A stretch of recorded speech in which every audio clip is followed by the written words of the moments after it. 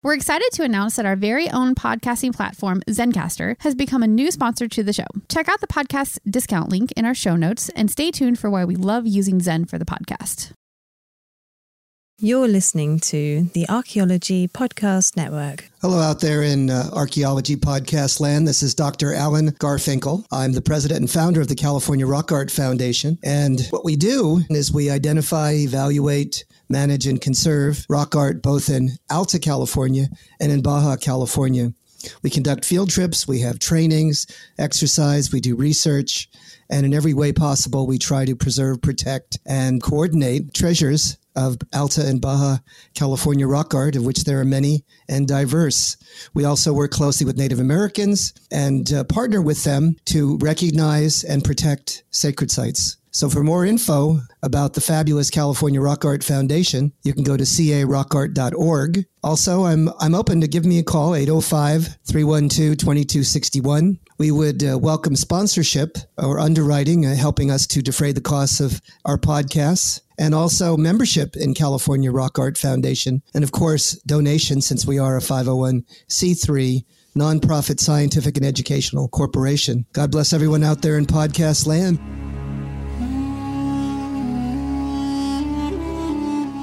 You're listening to the Rock Art Podcast. Join us every week for fascinating tales of rock art, adventure, and archaeology. Find our contact info in the show notes and send us your suggestions.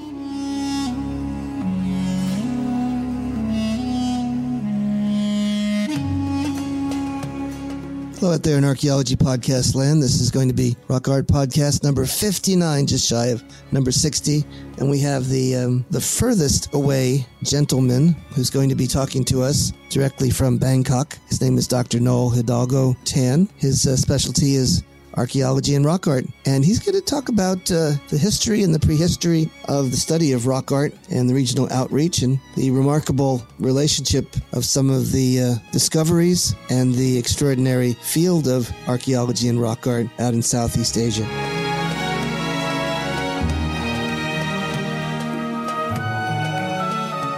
Hello, everyone. This is Dr. Alan Garfinkel with your Rock Art Podcast on the Archaeology Podcast Network. We are blessed and honored to have a gentleman that is probably the furthest afield in terms of geography that we've ever interviewed in the 60 episodes here. This is Dr. Noel Hidalgo Tan. He indeed is an eminent archaeologist from Southeast Asia. He does specialize in rock art, among other facets of the regional archaeology. Noel is known for quite a wide-ranging array of different accomplishments in many different areas. He has a background, wonderful discoveries at Angkor Wat. He also at work and specialized focused on some of his current projects in Southeast Asia. He does youth outreach and many other aspects of rock art and archaeology in general in Southeast Asia. Dr. Tan, are you there? Hi, hello from Bangkok. Yes, Bangkok. Can you imagine? That's a few miles away from Bakersfield, California. It is just before 8 in the morning here. Aye. And here it's about 6 p.m. So we're in the same we might be the same day. I don't know. Are you? No. I'm coming from the future. You're coming from the future. It's your one day future, and it's the day before Thanksgiving. It is.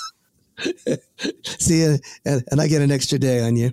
I know you like to be called Noel. You've told me about this. And I know we open it up in a variety of ways.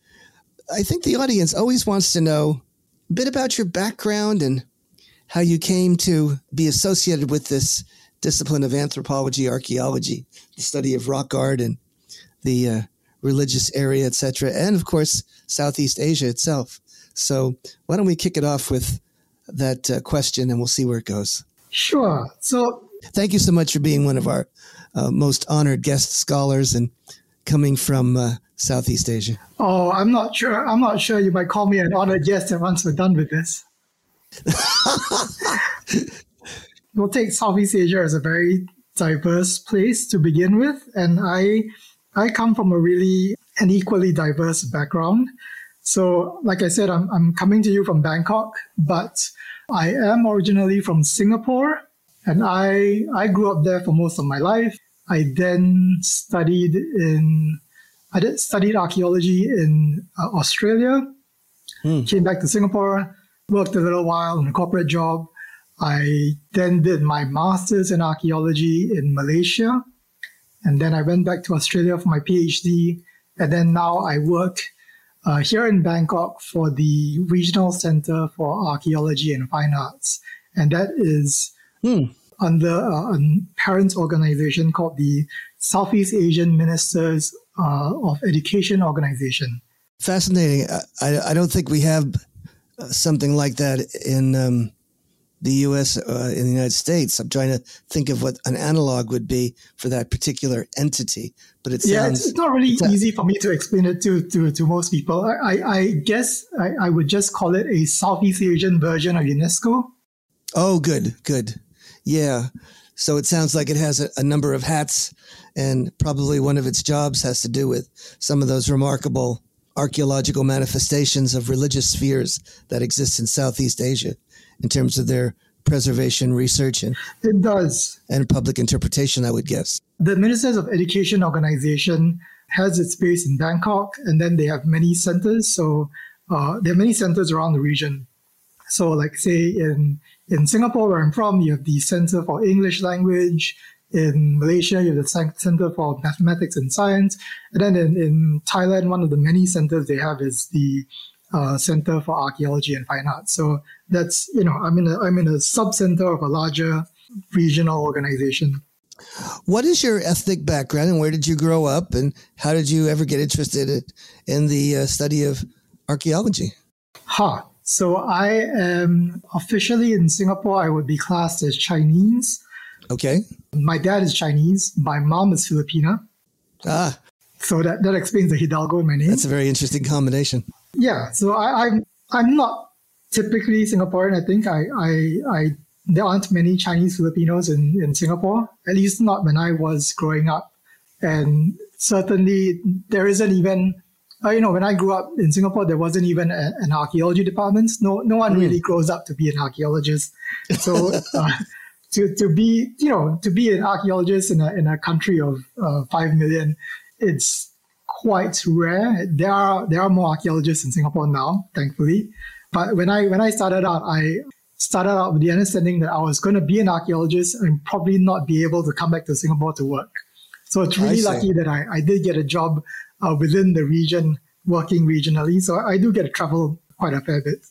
I presume that you, given you're from Southeast Asia and doing all this work in a variety of different countries, you must speak, or at least be familiar with, several different languages. I can speak some. I can probably get away with, well, like say in Thailand, I can get away with being Thai for a minute. And then after that, then I'll realize, okay, he's not Thai, and then but he can still speak some Thai. So yeah, and then usually I'll just break down and say, okay, I'm not Thai. Speak slowly, or but usually if the interactions are less than a minute, I'll get by.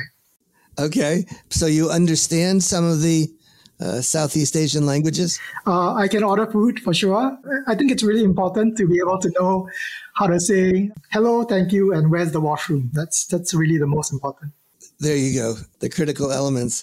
So you find yourself in an important or prominent position.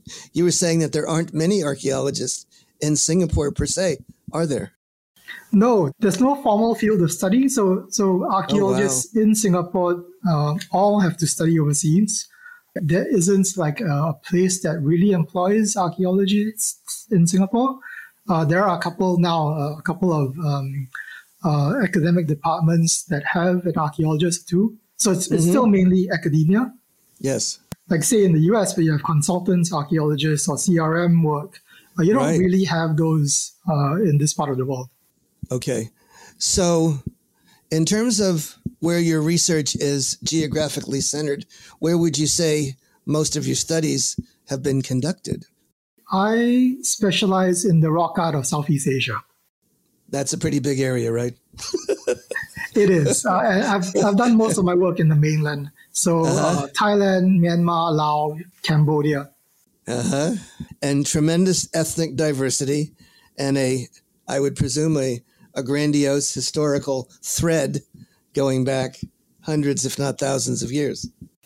Yes and no. There is a lot of rock art in Southeast Asia. Lots of people don't realize that. They tend to be understudied for a variety of reasons. That they tend to be in remote places to begin with, not very well known unless you actually go out and look for them. In most cases, I rarely find something. Most of them are already known to local people. And the nature of Southeast Asia is such that populations have been traditionally very mobile. So they move around a lot. So, you don't have, like say in the rural areas, villages are maybe a few hundred years old. They've moved in from somewhere else. Okay. Gotcha. When you look at these rock art sites, do they stand out and distinctively represent the iconic elements of certain cultures? Can you immediately, almost in a transparent way, date them because of subject matter or because of the is there writing and literacy incorporated in those elements, or is it more difficult along the lines of some of the things we must do in North America? In this part of the world, where I work in mainland Southeast Asia, we usually just characterize rock art as rock art from the historic period, and rock art from everything else that is not historic is prehistory. Which is really right, because prehistory can go all the way up to the last 100 years. We call it historic rock art because there are images that we can date. So if it's an image of the Buddha, it's historic. It's an image of a Hindu god, it's historic. If it's an image of a car, it's historic. But by and large, what we think of as prehistoric rock art, and that is the majority of the rock art in Southeast Asia, they are just largely defined by red paintings, period. So it's a very wide scope. Is it religious traditions then, and the ethnic associations of those religious traditions that mark the various types and expressions of rock art in Southeast Asia for the historic complement? Yes. So for the historic rock art, I can think of two classes. The ones we find in say, typically Buddhist Southeast Asia now, they are cave sites or rock shelters, and they are associated with a Buddhist tradition. So Theravada Buddhism is the main Buddhist tradition observed here, except for Vietnam. And what ages are those? What did they go back to in terms of chronology for that Buddhist tradition? So Theravada Buddhism came around the second millennium. And it comes in different forms. It comes through Sri Lanka around the 11th, the 10th century, and then it spreads from Sri Lanka to Myanmar to the rest of Southeast Asia. Okay. But, there are other forms of Buddhism that are, in absolute terms, Buddhism came to Southeast Asia around the 4th century. Before that, you already had strands of Hinduism, like there were forms of Hindu gods being worshipped in Southeast Asia here. And so the things about these Indic religions is that they do tend to use caves as places of worship. And often that melds with a local tradition of animism. Most of Southeast Asia was animist, so we believed in nature spirits, and that still continues today. You'll see it everywhere. In Thailand, we have outside every building there is a house, a small house built for the spirits, and that's for the spirit of the property. And so we have a very rich tradition of I say it's like we're living in a Disney movie. Every tree is a spirit, every river is a spirit, every building is a spirit, everything is a spirit. So with that rich animistic theology, is it complemented with an element of what we call, for lack of a better term, shamans and shamanism? Yes, but I guess we call them mediums here.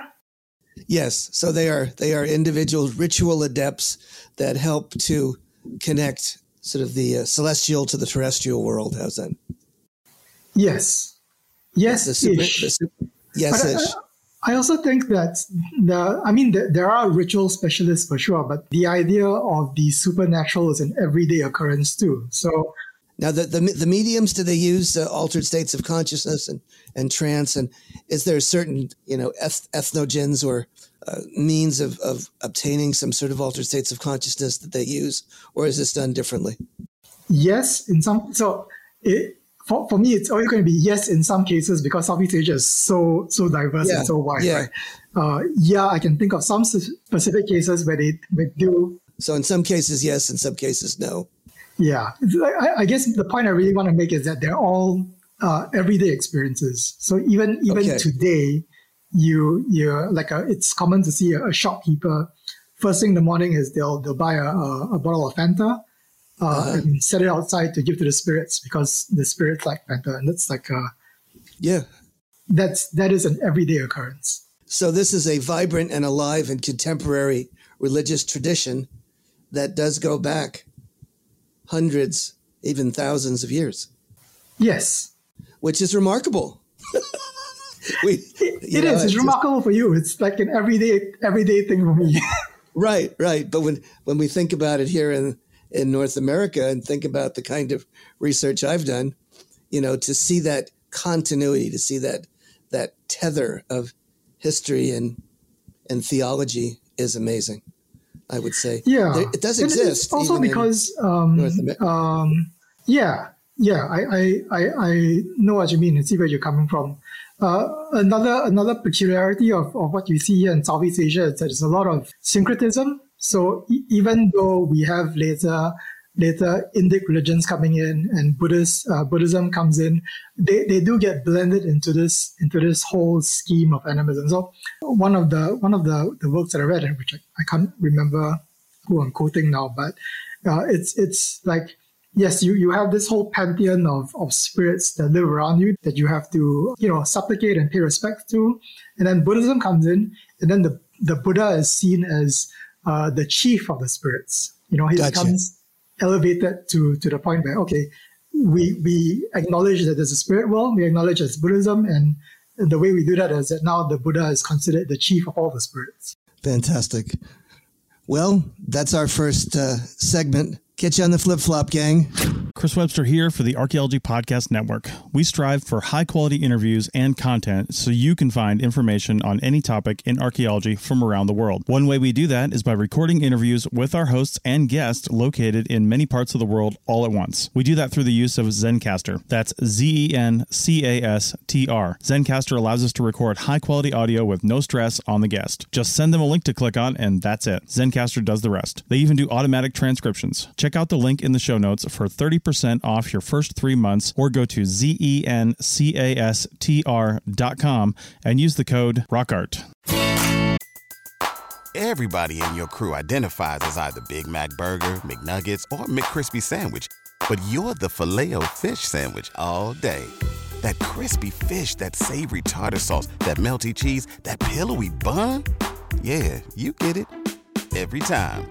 And if you love the Filet-O-Fish, right now you can catch 2 of the classics you love for just $6. Limited time only. Price and participation may vary. Cannot be combined with any other offer. Single item at regular price. Ba-da-ba-ba-ba. Welcome back to your Rock Art Podcast. This is the 59th episode on the Archaeology Podcast Network. This is your host, Dr. Alan Garfinkel. We're pleased to have Dr.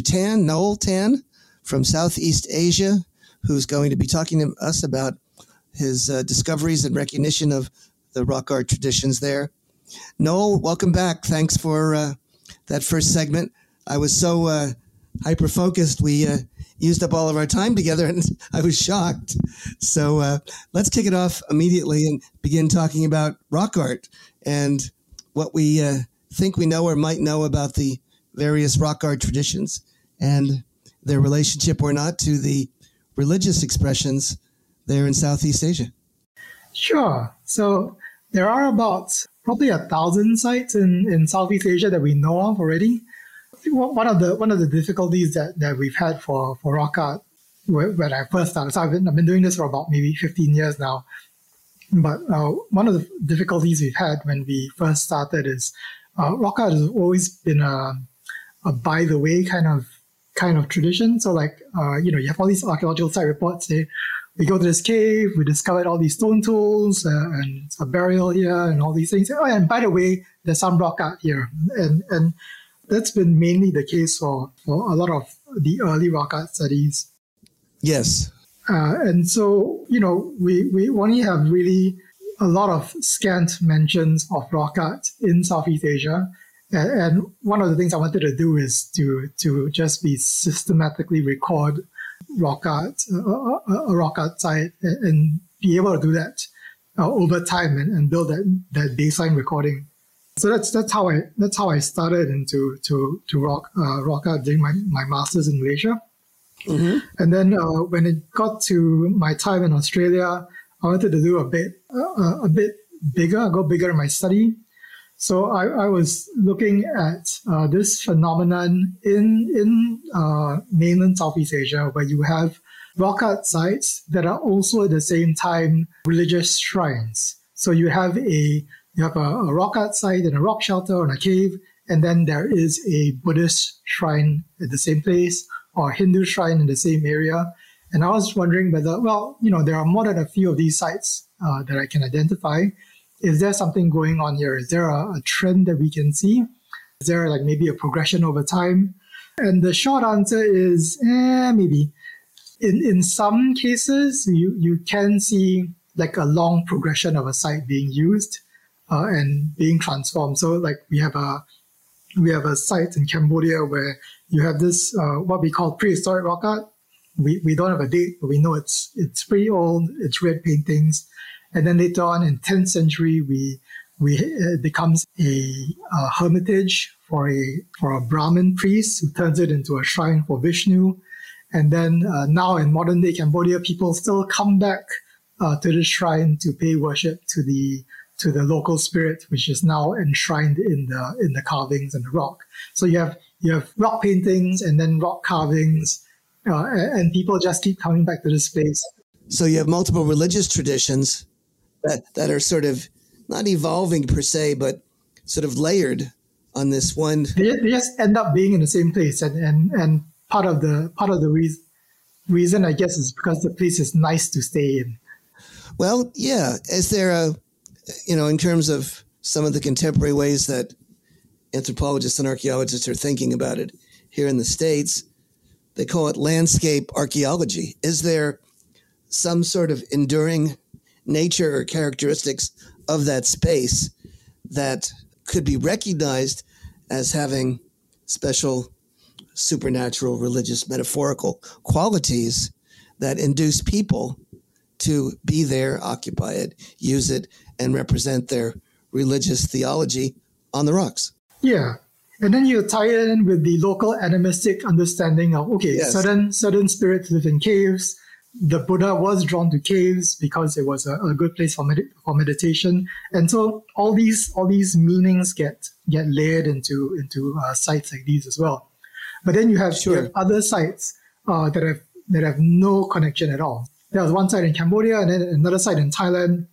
There is a rock shelter with a Buddhist shrine inside, and then in the other side of the shelter there's a little small, like tiny rock markings. Mm-hmm. that don't really mean anything, but they were artificial. And then in front of this shrine there are standing stones, Buddhist standing stones that date to I think the 9th century. And then I spoke to the monk at the monastery nearby, and he says, well, oh yeah, my monastery has been here for 1,000 years. And then I asked him, can you tell me about the rock art? And then he asked me, what rock art? So we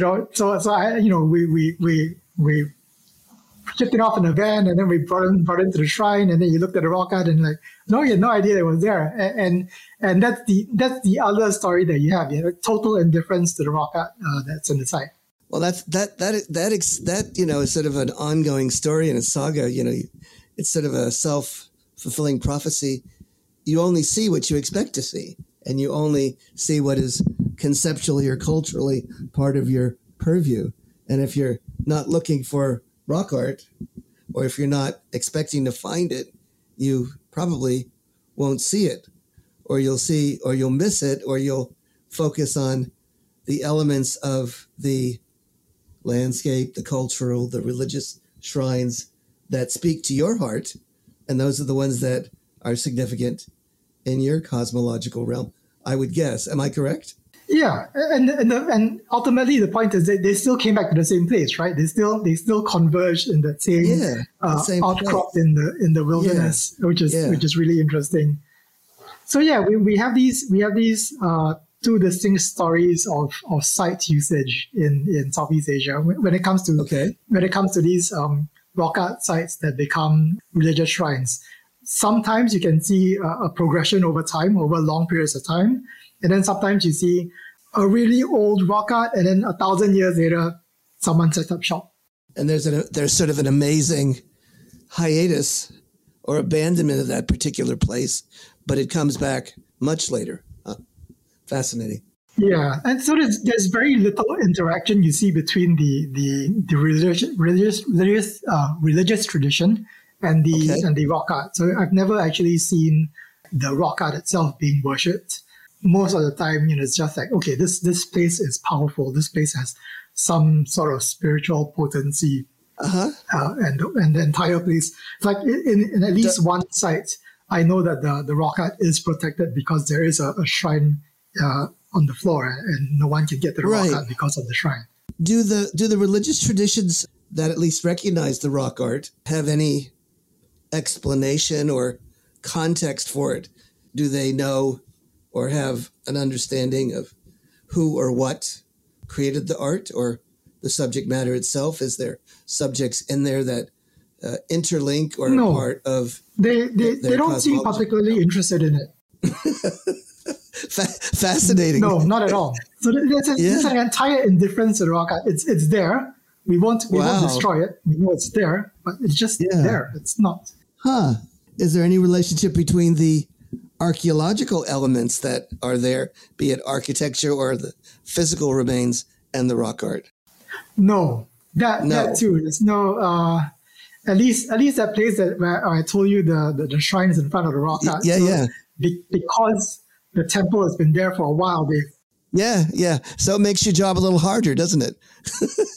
It does. You can't say, I want to excavate here, because you can't. Yeah. What is this rock art?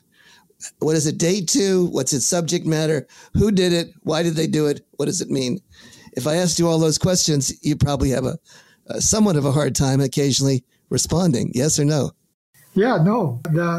I guess the common interpretation is that they were made by hunter-gatherers who lived here thousands of years ago. That's what it is. So, is the development of the study of rock art in South Asia, where does it fall along the lines of sort of our understanding worldwide in terms of trying to understand its theoretical and chronological and some of its cosmological elements?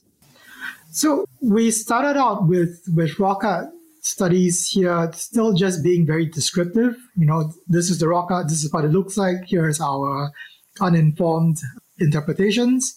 And then in the last decade or two, we have been getting lots of good science in now. So my colleagues in Indonesia, they've been doing really good dates of rock art sites. So in Sulawesi, in Borneo, we have some of the oldest rock art sites in the world now. They are dated to 45,000 years old. And that's completely changed the way we think about rock art, because I know they are old. That's amazing. That is some of the oldest rock art sites in the world. It is. We keep getting consistent dates. How do they date them? I guess, sort of a thumbnail. What are the images of at 45,000 years ago?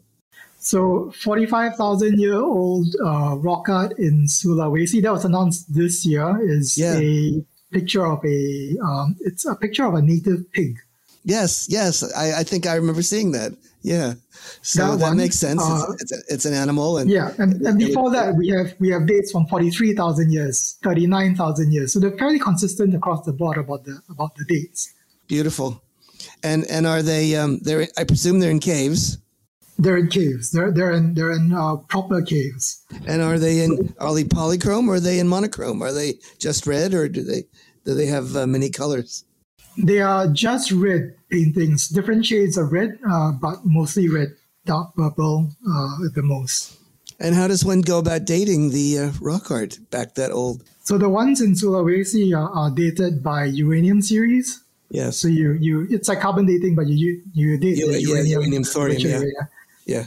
And they do a sandwiching of the pigment. So they date the layer underneath the pigment, and then they date the layer above the pigment. So you get a really precise date of when the pigment was applied.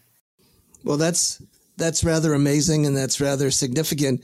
Are there archaeological materials intimate or physically associated with that kind of expression, those cave paintings? There are. So in some of these caves, we do see, and here the argument is out on whether they are purposely built as decorative pieces or whether they are just byproducts of some sort of manufacture. But you have like flakes, stone flakes with scratches of them. And these sites are still being investigated. So sure. the ones in Sulawesi, they're being investigated in the context of, all right, when did humans reach Australia? Right. Because we know that they were there around 50,000 years ago. They must have come through Southeast Asia. And so, all these rock art, all these findings that you have from the Paleolithic are all associated with the movement from Southeast Asia down. We have like 45,000-year-old dates in Indonesia, which suggests that there are rock art sites in mainland Southeast Asia that are older or as old. We just haven't dated them yet. Right. And what about the corollary archaeological assemblage? I presume that's some sort of a flake stone, and there are no other figurines or other kinds of... Yeah, we only have the flake stones, the stone tools, the lithics we find. Yes. Not in the tropics, you don't get a lot of human remains that last that long. Right. None of those Venus figures, huh? No, none of the Venus figures. That would be something, wouldn't it? Yeah, that would really be something. No, I'm trying to think if we have any kind of figurative. I don't think so. I don't think so. All right. So going from the beginnings of rock art, what's the next tradition we see after the most primitive and incipient sort of animal ceremonialism? What comes next in the majesty, in the evolution of rock art?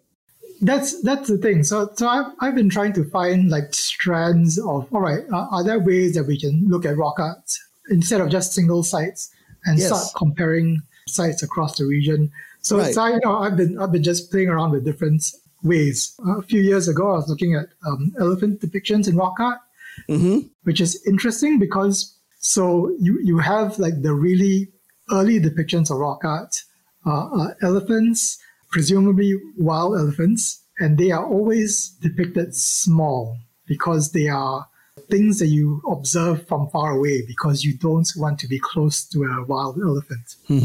And then once you get to the historic period where elephants are tamed or elephants become a symbol for the Buddha, then you have close-ups of elephants or larger elephants.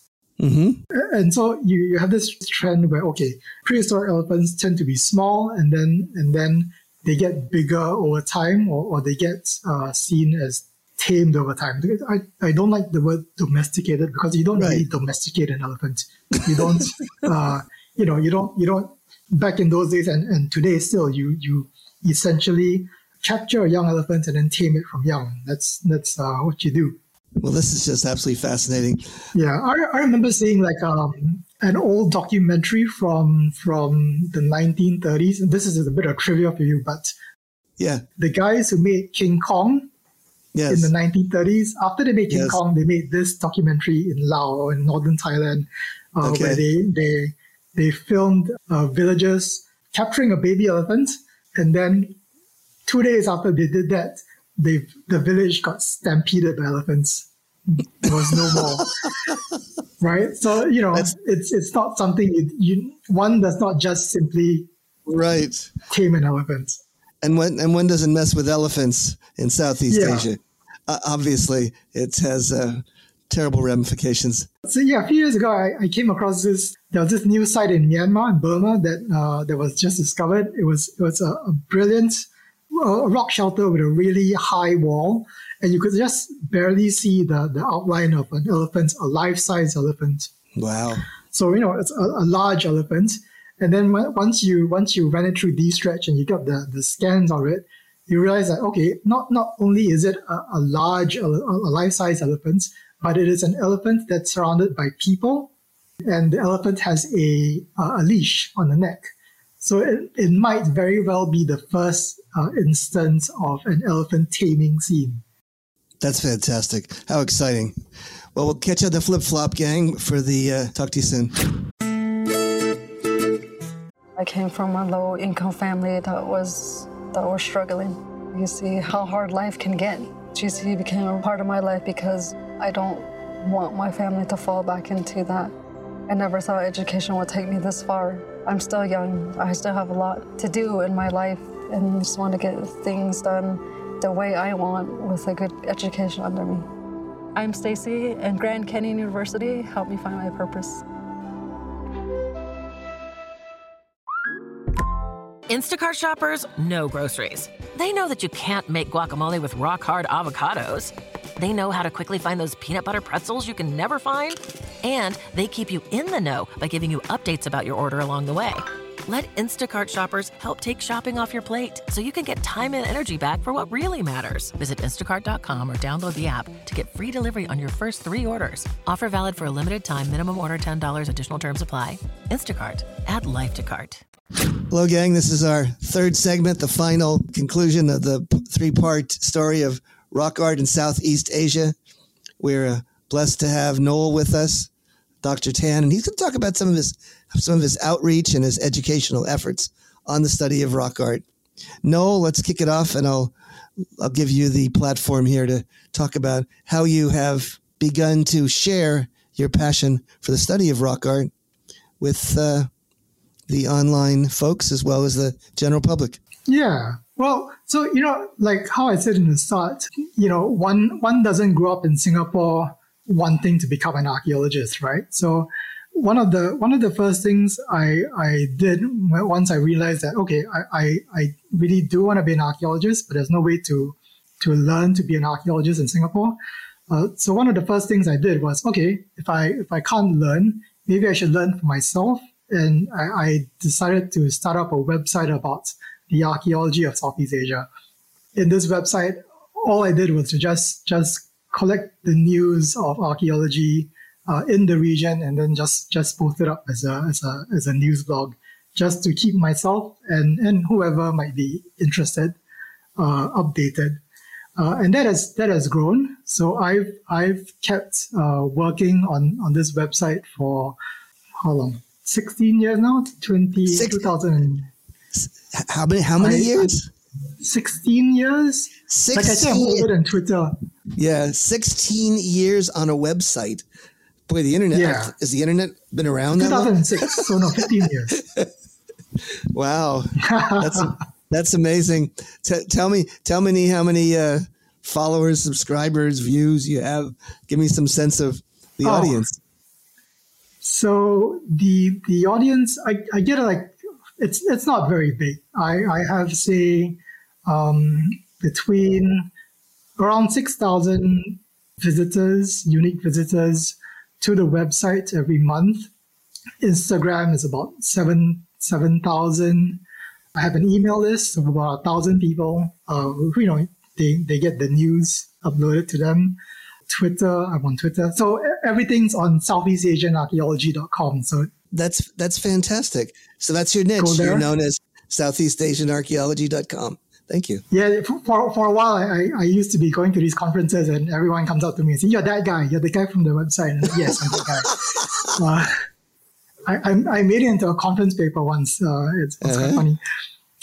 And it's been my way of keeping in touch with the community and also just being knowledgeable what's happening in the world. And so I have a resource guide for the rock art of Southeast Asia on that website too. Where, if you want to find out about, research papers, pictures of sites, it's over there. That's wonderful. That's something that I've had for a long time. It's probably like the longest professional thing I've done. It started before I became an archaeology student. Now that I'm still working in an archaeology role in an intergovernment organization, I still run it. It's been very useful for myself, and I hope for people. So it's a resource for the general public and also for the scholarly community of Southeast Asian rock art scholars, avocationalists, those interested in that subject, correct? Yeah. So it's been I feel like a genuine form of public outreach, and I'm quite proud of that achievement. Well, you should be. That's quite a lot of continuity. I don't have much of anything that I have. I've switched wives 3 times since then.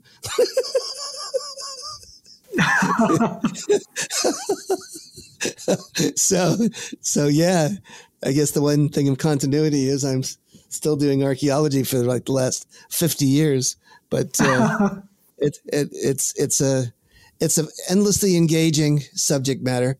Rock art and archaeology is just fantastic, utterly fantastic. I can't tell you. It does make my work professionally easy too, because my job is to keep informed of the goings on in the archaeology of the region, and so my day job now as the senior specialist in archaeology at the Regional Center for Archaeology and Fine Arts is very broadly to promote archaeology in the region and to improve professional practice in the region. I would say it's a very, very hard job. I mean, I couldn't even imagine having a job description like that. That's fabulous. What a niche. It is a very wide mandate. It's really fun.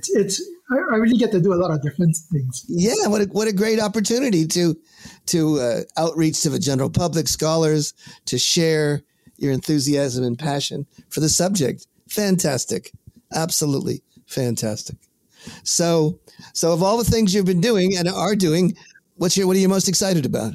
So one of the things that I'm getting to do for the next year, the upcoming year, is I've been in this center for 8 years now, and I haven't really done anything officially on rock art because when I joined, we just finished a series of rock art workshops.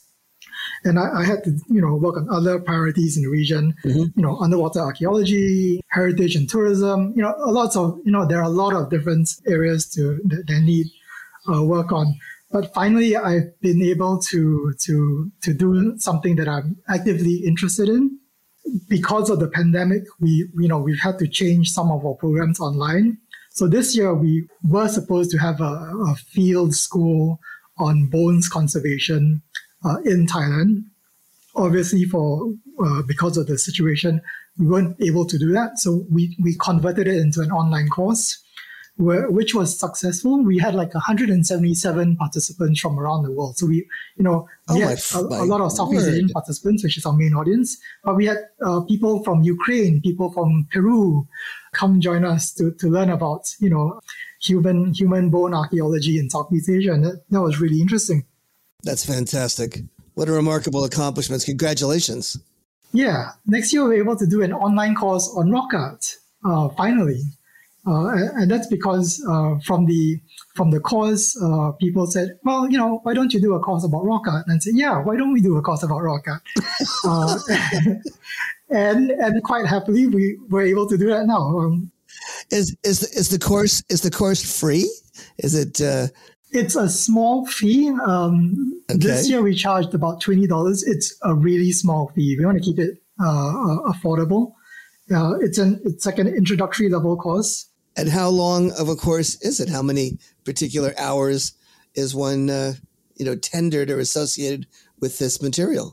It's an 8-week course. And you would spend maybe 4 hours a week, and we designed the lectures to be short. So you You take short lectures, you take a quiz, and then you have a wealth of other materials to read if you want to. If you don't want to, it's okay.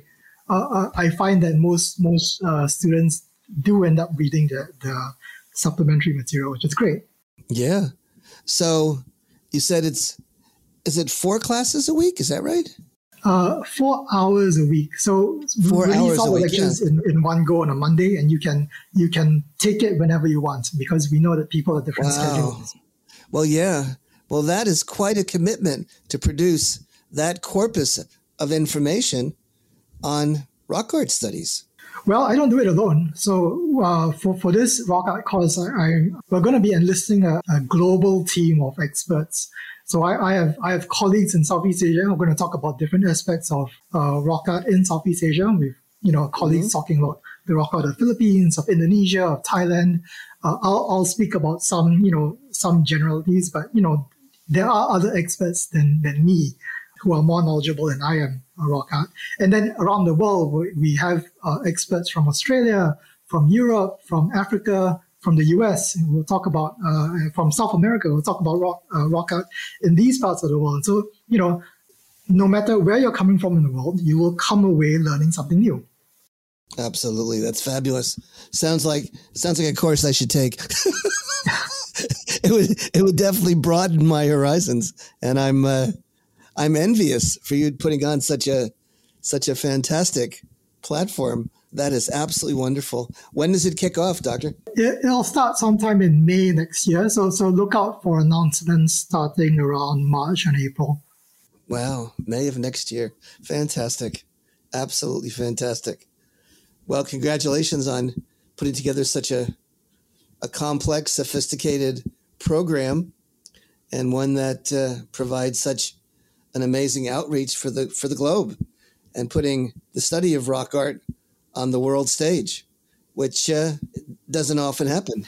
Yeah, so it is one of those rare joys of my job. I do get to do really cool projects. Well, yeah, this is a very cool project, let me tell you. So is there anything you want to sort of leave our audience as a trailer to sort of talk about, where you've been, where you're at, and where you want to go with the study of rock art in your particular niche in Southeast Asia, and maybe what you want to talk about next? So in the next year, now that we can resume fieldwork, I've managed to do some fieldwork this year in Thailand. We found a few sites. It's great. Mm-hmm. Okay. And hopefully in the next year or two, we'll be looking at sites again in Thailand, but also in Laos and in Vietnam. I have had a bunch of sites that I want to get at in the long term. So, in the course of my work, maybe 5% of my time is devoted to research. And I usually use that time to just go out to a rock art site in my part of the world and do a systematic recording. And so now that travel can resume, hopefully soon, I'll probably get back into that and we'll get some papers out of that. And I think that's really important for me to just still be a practicing archaeologist, even though these days I'm more behind the desk. And for fun, I've just made a coloring book on archaeology in Southeast Asia. You have a coloring book on Southeast Asian rock art? Well, there is a rock art site there from East Timor, not very well known. Yeah. But yeah, during the lockdowns last year, I decided to make a set of coloring pages for my website audience. If you're stuck at home and you need something creative to do, it was fun for me to make coloring pages. I made coloring pages out of my Instagram feed, and then I share them, and I'm like, oh yeah, people kind of enjoy them, and so I finally got around to making more pages and turning them into a book. I love this. So now it just got released earlier this month, it's something that I'm Noel, you're amazing. Quite proud of, because I never thought of myself as being artistic to begin with. Yeah. But you're artistic, but also you have ambitions and background in such a eclectic array of subject matters, and you're at the helm of such an exciting series of interactions with all kinds of demographics, all kinds of stakeholders and interesting people. Yeah, I think this is fabulous. Absolutely fabulous. Noel, it's really a pleasure to get to know you a bit better. I have to have you back again soon, because I'm sure that whatever we did in this little podcast was just a beginning to try to scratch the surface on what's going on in Southeast Asian rock art. And it's sure. There's so many tangents that we can get off on. Southeast Asia is such a diverse place, and there's so many, and we're just scratching the surface. Here, we're just speaking in English. Yes. We're talking about such a limited area. Most of Southeast Asia doesn't speak English. Most archaeologists in Southeast Asia don't speak English, and that is such a big barrier that needs to be crossed. Sure, absolutely. Well, thank you so much for coming on. Hey, gang, see you next week on the Flip Flop. I hope you've enjoyed our adventures in Southeast Asia with Dr. Noel. And next week, a surprise again. Never know what you're going to hear on the Rock Art podcast, because it's always a surprise. Take care, gang. Have a good Thanksgiving.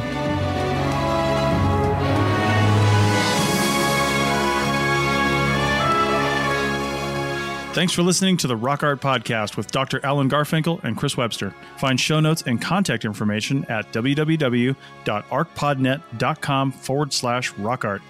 Thanks for listening, and thanks for sharing this podcast with your family and friends.